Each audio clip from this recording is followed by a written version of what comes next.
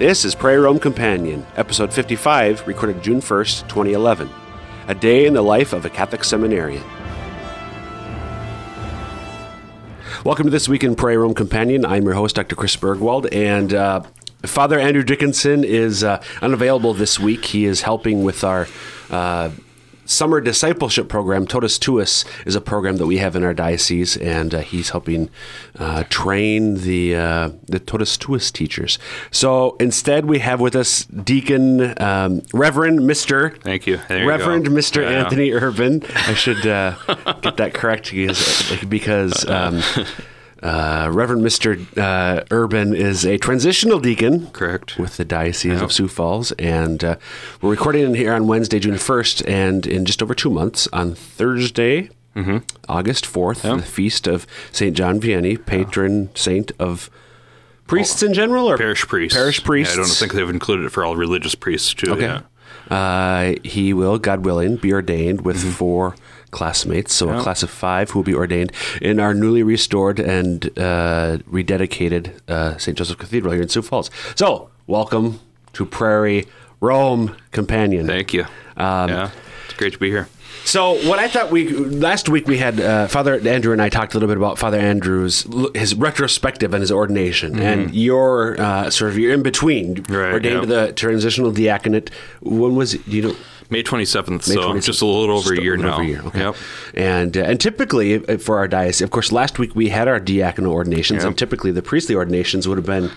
You should be a priest by now. I know. My classmates were ordained just a few days ago, and it was great to be there. But we've all been very excited about what the cathedral is holding for us. Just the beautiful art, the beautiful just painting. It's especially in the.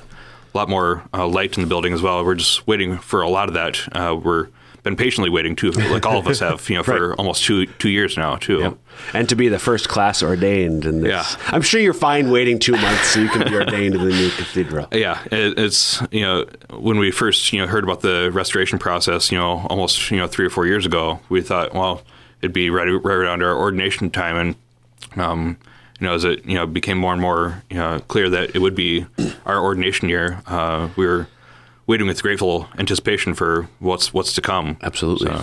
So you just finished the 4th year of major seminary. Yeah.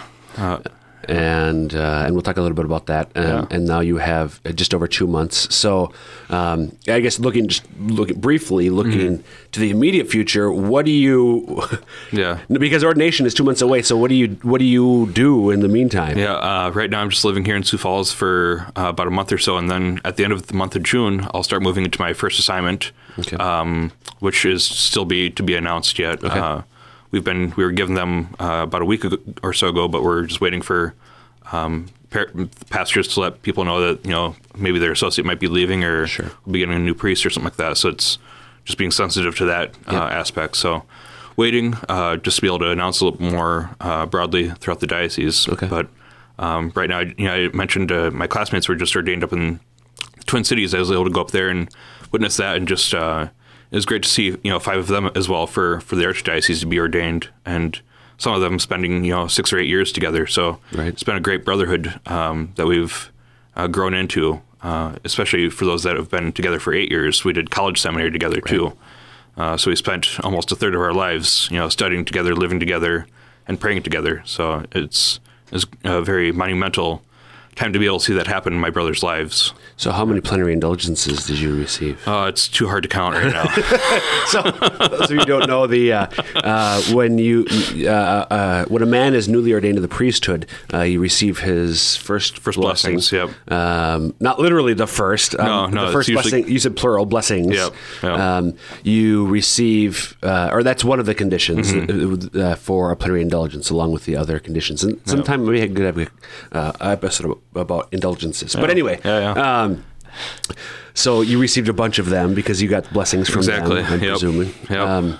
So look, all right, so you went to that, and you'll be in Sioux Falls until your first assignment, which we are eagerly anticipating. Because a class of 5, this is the Yeah, the largest class since 2001, I believe. I think there were 7 or 8. 8, okay. Yeah, Father Mason and Father Morgan. Yeah, quite a few of them. Several priests who are celebrating their 10-year anniversary now. Exactly. Yep. So it's been 10 years since. This will be the largest class in 10 years, so that's exciting. So you're basically bumming around doing nothing for June, is what not really. I was helping with the diaconate ordinations last week. Right. Just being able to see 2 more deacons be ordained for the diocese is a great event, and getting to know those guys over the past few years as well has been great as well. So, but other plans, seeing family. It's not really my last time available, but.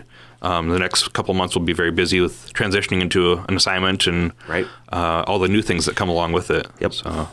And then, like you said, July 1st, start the July 1st will be the first day. So obviously you'll be a deacon still for about a month, and then you'll be ordained as a priest. Yeah, so I'm guessing I'll be preaching a lot of homilies for the present pastor to give him a little bit of a break maybe, or and just... whatever, just jump in, head first, just to learn as much as I can. Yeah. Yeah. So, all right. So now that's sort of the immediate future. Now looking to the nearly immediate past, you mentioned the brothers and so. So you went to St. Paul Seminary in St. Paul, Minnesota. Yeah, I spent 4 years there. And before that, you were at sort of the, it's the affiliated institution. Yeah, the University of St. Thomas is the kind of the parent corporation per se. Okay, and you were in college seminary there at St. John Vianney Seminary. Yep. So you've been in St. Paul for the last 8 years. Correct. For college and then major seminary. Yep. Yeah. So how did you get there? How did you end up? So what's a little bit about your vocation? Yeah, definitely. I think during my senior high school. Well, back up maybe a little bit further. I think. Early on in high school, just being able to go on some different retreat experiences. I was able to go to the National Catholic Youth Conference. I think that was down in Indianapolis that year. I think that might have been my junior year, but just experiencing, the Steubenville conferences, up in the Twin Cities. I think I was able to go to one in Ohio as well. So youth conferences were a big part of it. So a lot of it was just learning my faith and just coming into it on my own too, developing a prayer life. So that was one part of it. And I think another part of it, my vocation story, is that I've been in Catholic education since I was in preschool. So, starting at the St. Joseph Interparish Preschool and, going to St. Mary's for elementary school and stuff like that. Finally finishing up at O'Gorman, just being immersed in the faith, receiving the sacraments regularly. That was a big part of my vocation story too. Just being saturated in the faith, really. Right. You got to experience priests, tons of different priests too at that. Then also, I think another thing that really helped along the path was Bishop Carlson, now Archbishop in St. Louis. He hosted a couple of Operation Andrew dinners at his residence, and that was a great time for me to just get to know other priests and their own vocation stories, just to hear how different everyone is, in their own discernment of a vocation. So that's kind of what led up to it. And then, so were you in high school at that point? High school, yeah. Okay. And then, so this kind of all throughout probably my sophomore, junior year of high school. And you started thinking about the possibility. Yeah, and I just, since I, grew up here in Sioux Falls, it was really easy to get to some of these events and stuff like that. Is, go to the bishop's house. It was a 10-minute drive. But then I think my senior year, I started applying for different schools, and I think I applied to SDSU and USD, and didn't really know what was going to come out of it. And seminary was still on my heart. It was just kind of on the back burner. Other things had come into my life, and different possibilities came up. So, I had applied and got accepted to a couple different schools, and decision time came in the spring semester of my senior year, and the thought of seminary came on really strong. Ooh. So I ended up visiting with Father Jim Mason. He was the vocation director at the time, and lo and behold, he had a packet of applications ready for me. I wasn't ready. I wasn't ready quite yet for that. I was just wanting to talk about it, and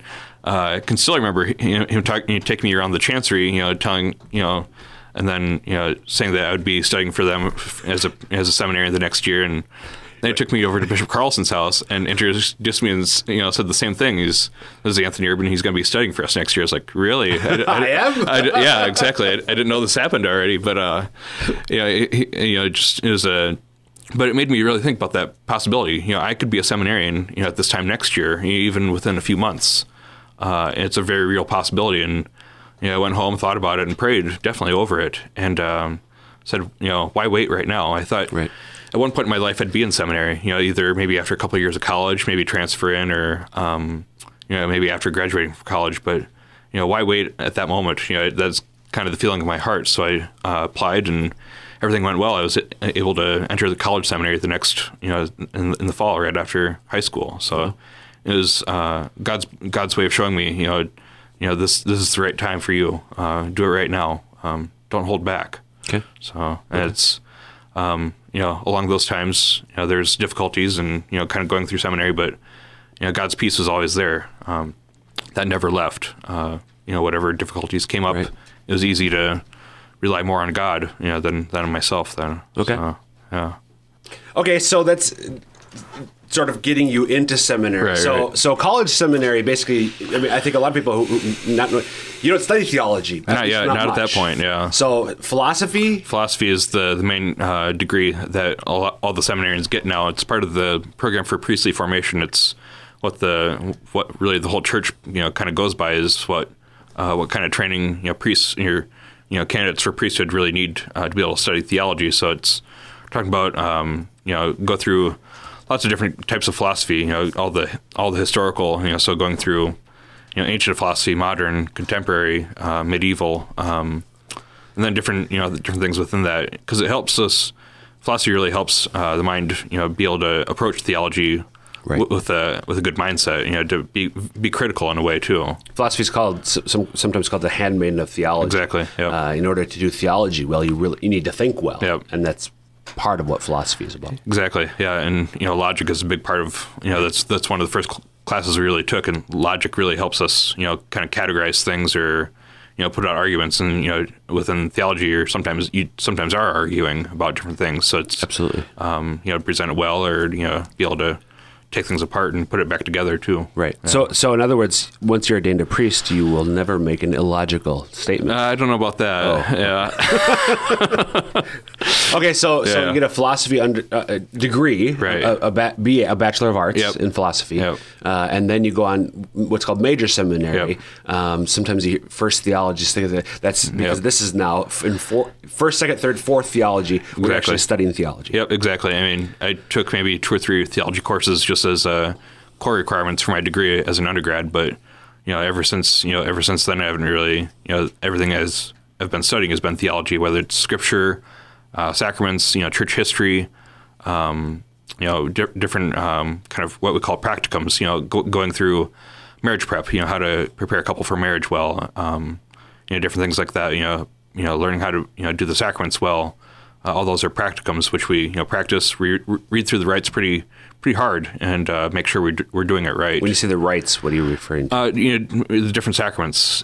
So, for example, this past semester, we had a course called Liturgical Presidency, and one of the classes was parts of the classes was we heard mock confessions with our classmates, with a priest standing in, sitting in, just to hear how we handled the situations and what kind of how our pastoral advice was, and maybe what we could do better too. So did you? Yeah. So you both were I was the priest hearing the confessions and also the penitent. The penitent. Too. Yeah. So were you? Did the priest professor tell you when you were pretending to be the penitent what sort of sins to confess to? Yeah. So your brother seminarians could. Yeah, we had scenarios that were written out. So, some were easier than others. Some, it could have been like a boy that stole a candy bar from the grocery line or something like that. And, you get the more serious ones where, maybe somebody's been away from the church for, a decade or so. Then you have to really kind of learn how to ask the right questions too, to help people kind of, figure out, where their sin is, and, maybe help them to see that a little bit easier too. And I think, for the typical Catholic, maybe thinking about confession, and if you don't go regularly, it can be sort of intimidating. Yeah. So to me, that's one reason to go often, because it's less intimidating. But I think if thinking about it, you just sort of presume that, the priest, Yeah. Okay, well, for your penance, do 3 Hail Marys, 3. But no, there's a lot more going on than. Yeah. We're trying to, one of the one of the questions one of the books always asked us to ask was, why is this person here? What do they really want in this sacrament? And you can really ask that with other sacraments too. Why do we come to Mass? Sure. Why do we believe in the anointing of the sick, etc.? So we can really ask that. Why is this person here right now and right here in front of me? What do they need from me? What do they need from God? More importantly, too. So, and this is talking about the practicums, raised a point that I think is worth making. Yeah. Seminary is more than just theology classes. I mean, with many of our now priests, Father Jim Mason, Father Jim P. Morgan. I took the same academic courses they did, and some more for the doctorate. Right. But there's a lot more to seminary than just academic formation. It's receiving the theory and then also putting that theory into application. That's what we do in those practicums. Reading through Scripture. We do that for a purpose. Not only for personal knowledge for homilies and teaching, but also for the confessional. It can be great. There's so many Scripture verses that bring consolation at different moments, and the confessional is one point. Where that is really, really helpful. Right. So what else do you do in seminary besides the academic theology classes and the classroom? And things like the practicum. Really, another thing the program for priestly formation really puts forth is 4 pillars of formation. So we just named one was the intellectual pillar of formation. The others are the pastoral. Spiritual and then human. Okay. So spiritual formation is really our commitment to daily prayer, to praying the liturgy of the hours, to a daily holy hour, and spiritual reading too. And outside of that, also going to spiritual direction regularly. And then another part is the human formation. So making sure that we're good presenters. That we can meet people where they're at. Different situations bring out about different emotions. So being able to kind of see, where I am too, when a person comes in with maybe a difficult marriage or somebody's just lost a loved one, or just how to kind of receive them and emotionally respond, to them as another human person. And then the pastoral is really kind of a combination of everything. It's the spiritual formation, intellectual formation, and the human formation really kind of manifests itself in the pastoral formation, or the pastoral side.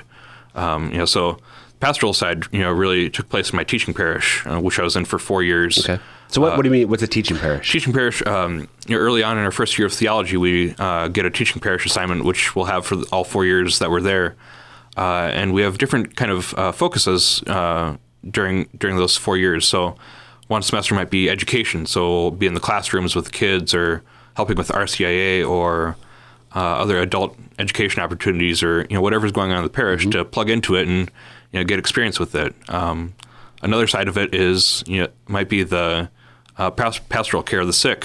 So going to nursing homes, being able to be present for anointings, or help with maybe funeral preparation, or something like that, where it's a different facet of priestly life. So by the end of those 8 semesters, those 4 years, we've been able to have a lot of experience in a lot of different areas. So. Right.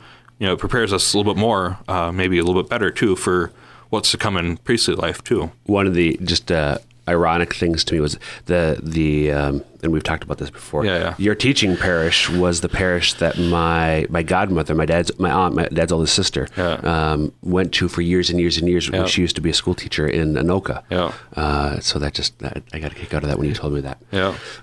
Going back to spiritual formation, and you as you're committed. I don't think you make explicit promises, but by virtue of your ordination to the diaconate, transitional diaconate, you are committed to praying in the liturgy of the hours, right. the office of readings, correct, morning prayer, one of the daytime hours, evening prayer, and night prayer. Yep. Right? So five of the hours. Yep. So there, and just. For those who may not be familiar, so during the day there's mid-morning, midday, and mid-afternoon. Of those, you only obligated to pray one. Correct. Yeah. Okay. Yep. And then holy. So what's a holy hour? Holy hour. Usually, both of the seminaries I was able to attend, they had holy hours in the morning.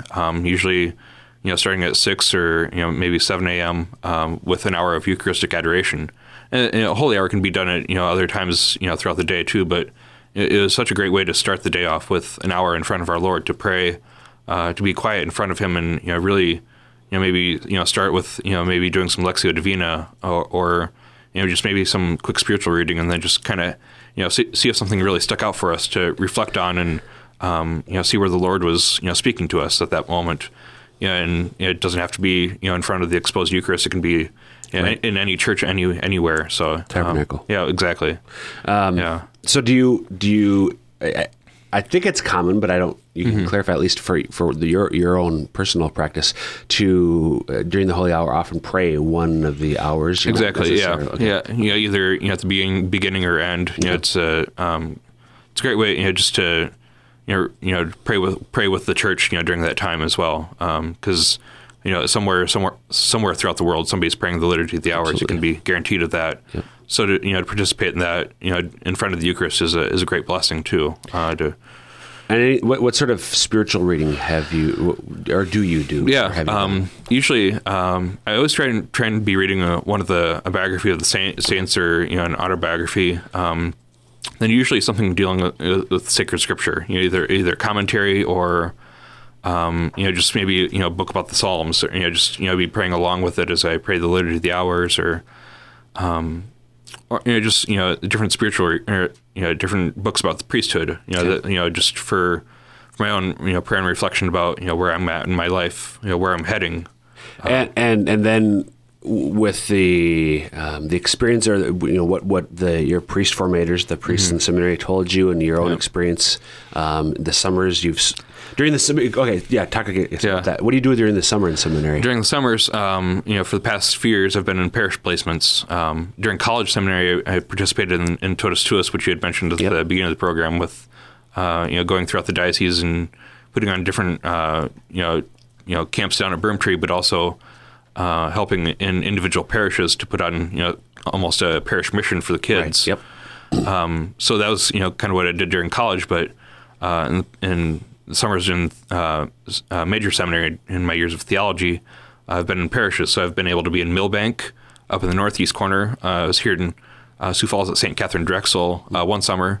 And then last year as a deacon, I was in Sacred Heart in Aberdeen. Okay. And each of those brought different things. Last year I was finally able to preach daily masses and Sunday masses, and help prepare couples for baptism, for the children, and then also help with a few weddings and funerals too. So okay. Yeah. So you had those assignments. So you typically live with the pastor. Yep, exactly. Priests? Yeah, live in the rectory with the pastor. Just be kind of shadowing him too, to a certain extent. When you go to the hospital to do an anointing, or whatever circumstances come up, go with the pastor. That's what you're there for, to learn. And usually that priest has been ordained 5-10 years maybe too, and he has some good wisdom to impart to us too. Right. So you've seen what Father Andrew and I have talked about before, that priests don't just work on weekends. Exactly. The life of a priest is very demanding. Mm-hmm. So how do they prepare you to maintain, especially the spiritual practices, the prayer, the Holy Hour, spiritual? How are you? Any tips, strategies, whatever they give you, concrete ideas, or is it just a matter of resolving to do it? It's a little bit of both. I mean, there has to be a resolve there, day in and day out. I remember, somebody telling a story about a priest. He'd been ordained for maybe 40 or 50 years, and somebody asked him, when did you decide to be a priest? And he said, this morning. So as right. Each and every day that renewal has to come. So, and I think another part of it too. Some of the habits that I've been able to form over the years. College seminary, having that Holy Hour each and every morning, kind of led me into major seminary wanting to have that Holy Hour. It was just kind of, that habit that got formed early on, helped, kind of, it was easy to maintain. You really, sometimes you have to fight for it. If you're sick or whatever, you really have to fight for that. So, making sure that is a key point of the day, maybe even the hinge of the whole day, that everything kind of relies on, did I get to Mass today? Did I get a Holy Hour in too? So from your experience in witnessing or hearing, are newly ordained priests generally able to maintain that then, or is that something it sounds like a big struggle from what you've seen or heard? That holy hour time might change, from one time to another, maybe throughout the whole week, or it's depending on what comes up. If you have a family that's just lost a loved one, you're going to have to mold your time around that situation. So being cognizant of that, you really have to take into account what is going on in the parish. At the same time, it's just it is kind of that mentality. I fight for that holy hour. Whether it comes in the afternoon, whether it comes right before I go to bed, make sure that that's a part of the day. So it is what it is when those things come up. So, and I think there's priests who are in religious life obviously have different sort of demands and expectations, but at the same time, one of the benefits for them, at least those who live in community, that's just part of it's the consistency.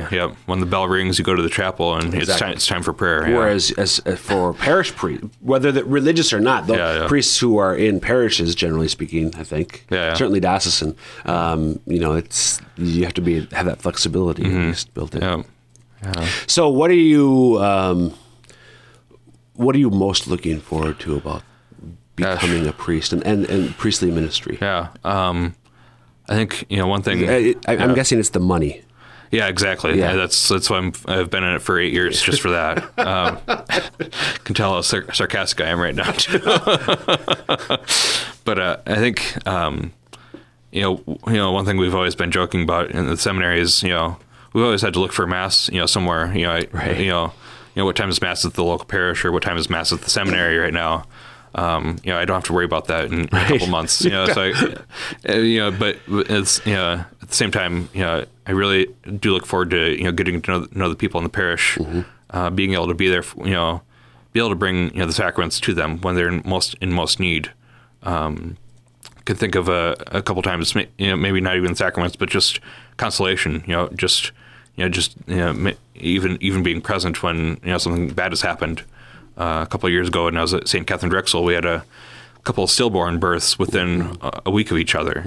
So experiencing those, being with the pastor at the time was, is one of the worst situations I've experienced. Just as a human person, to see the loss of of a little one when hadn't been born yet, it wasn't a miscarriage, but just the peace that the pastor was able to bring to that family, and then the next week another one happening, the same thing happening all over again. So being able to bring that, hopefully some consolation in those dark moments, but also just being able to celebrate the Mass, hear confessions each week. I really look forward to those moments. Part of it, comes from my own experiences in the confessional, as a penitent, experiencing God's mercy and wanting to be a vessel of that in people's lives. And the same with the Mass, being able to, growing in my relationship with Jesus in the Eucharist, and then being able to bring that to people in the Mass, or, if they're homebound, being able to bring that to them, and within a visit or something like that too. So. So we were talking about this a little bit before we started recording. One thing, tradition, I think, almost universally, is newly ordained priests have holy cards. So talk a little bit about your holy card. Yeah, it's something I've been thinking about for quite a while, and it's something unique that we get to do. It's almost part of the ordination ceremony is it's almost it to a certain extent it's our wedding day. It's where we finalize our vows and we begin our vocation in a more complete way. Not that the diaconate year hasn't been, but the image I chose for the holy card it's an image of Blessed John the 23rd. He was the Pope that instituted the Second Vatican Council in the early 1960s, but he passed away before that was finished. Aside from that, I was able to pick up his autobiography probably about 3 or 4 years ago at a used bookstore. It was on sale for maybe $4 or $5, and it was an easy sell for me just to pick it up and start reading. And reading about his life, his early life, and he had very holy aspirations. Just always wanting to love and serve the Lord with his whole self. So it was a great model. And then for him as a seminarian, then young priest, and then teaching in the seminary again. And he taught in seminary. He taught church history in the seminary. Yeah. So hearing about his lectures a little bit, and just kind of what was on his mind, and then eventually being made a bishop and serving in the Propaganda Fide, so in missionary territories throughout the world. So he was in Paris for a little while as well, in Venice. His first assignment is slipping my mind right now, but just his witness, and then reading his autobiography and his reflections on the Rosary, on different prayers that he wrote too, has just been very fascinating, and it really caught my attention as well. So he's going to be an image of him on the front. Exactly. And then on the back, it'll just have some information, when I was ordained, August 4th, obviously, the feast day of St. John Vianney, patron of parish priests. Then quote from Blessed John the 23rd, it goes, I've looked upon your eyes with my eyes, and I've placed my heart near your heart. And he's speaking these words to Jesus. So kind of like the beloved disciple in John's Gospel, resting his head on our Lord's chest, listening to his heart.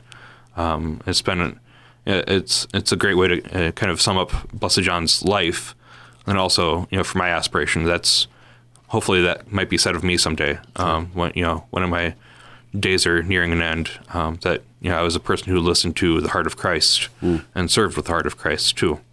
Oh. So, and then also there's scripture quote from Acts chapter 20. It's Paul talking about just his mission that he received from Jesus is the one that he wants to complete, to the nth degree. He doesn't want to leave anything behind or hold anything back from ministering to people. So that's the scripture quote that I picked as well. So it's within I think it's within a speech or a homily that he had been giving in the Acts of the Apostles. So no, the interesting thing is you'll already be at your first assignment when you're exactly, yeah. So in one of the other comments, we talked about first blessings and so on, and it's common for a newly ordained priest, his first mass, the first mass at which he presides. Yep. Because you'll celebrate, right? At my first mass. At the ordination mass. Right. But you'll be the celebrant. Correct, of so that's the first mass. So will that be in your home parish? Yep, it'll be at St. Mary's here in Sioux Falls. Right by 26th Street, and just south of there a little bit. And then it'll actually be the first Friday of the month, so I'll be celebrating the votive mass of the Sacred Heart. Okay. So I've been really it's always been one of my favorite liturgies in the whole church year. And we'll celebrate the solemnity of the Sacred Heart in a few weeks, but each first Friday we're able to celebrate the votive mass of the Sacred Heart if the schedule permits. Okay. So you'll celebrate your first mass at St. Mary's on August 5th. Yep. And then you go back to your... Yeah, I think there'll be a little of an interim, maybe a little bit of a retreat time or vacation right after that. There will be, to kind because that's the typical thing is after ordination you have a little time, but because you'll already be in your assignment. Yeah, it's a little bit different situation this year with the cathedral, et cetera. So okay. Yeah, but it'd be weird, to celebrate the first mass and then go right back to the parish, that weekend. Right. But Bishop has been, pretty helpful in giving us some time to be able to kind of let this soak in and really receive what's going to happen in a couple of months. So regardless, though, you'll be entering back into parish ministry much sooner than is typical. Yeah, exactly. Usually, if I would have been ordained, just last Friday on the 28th, it would have been, I think. Or the 27th, I'd have a whole month off and then start my assignment July 1st, but it's kind of flip-flopped right now. Right. Yeah. Very good. So anything else that you think that people might be interested to hear about?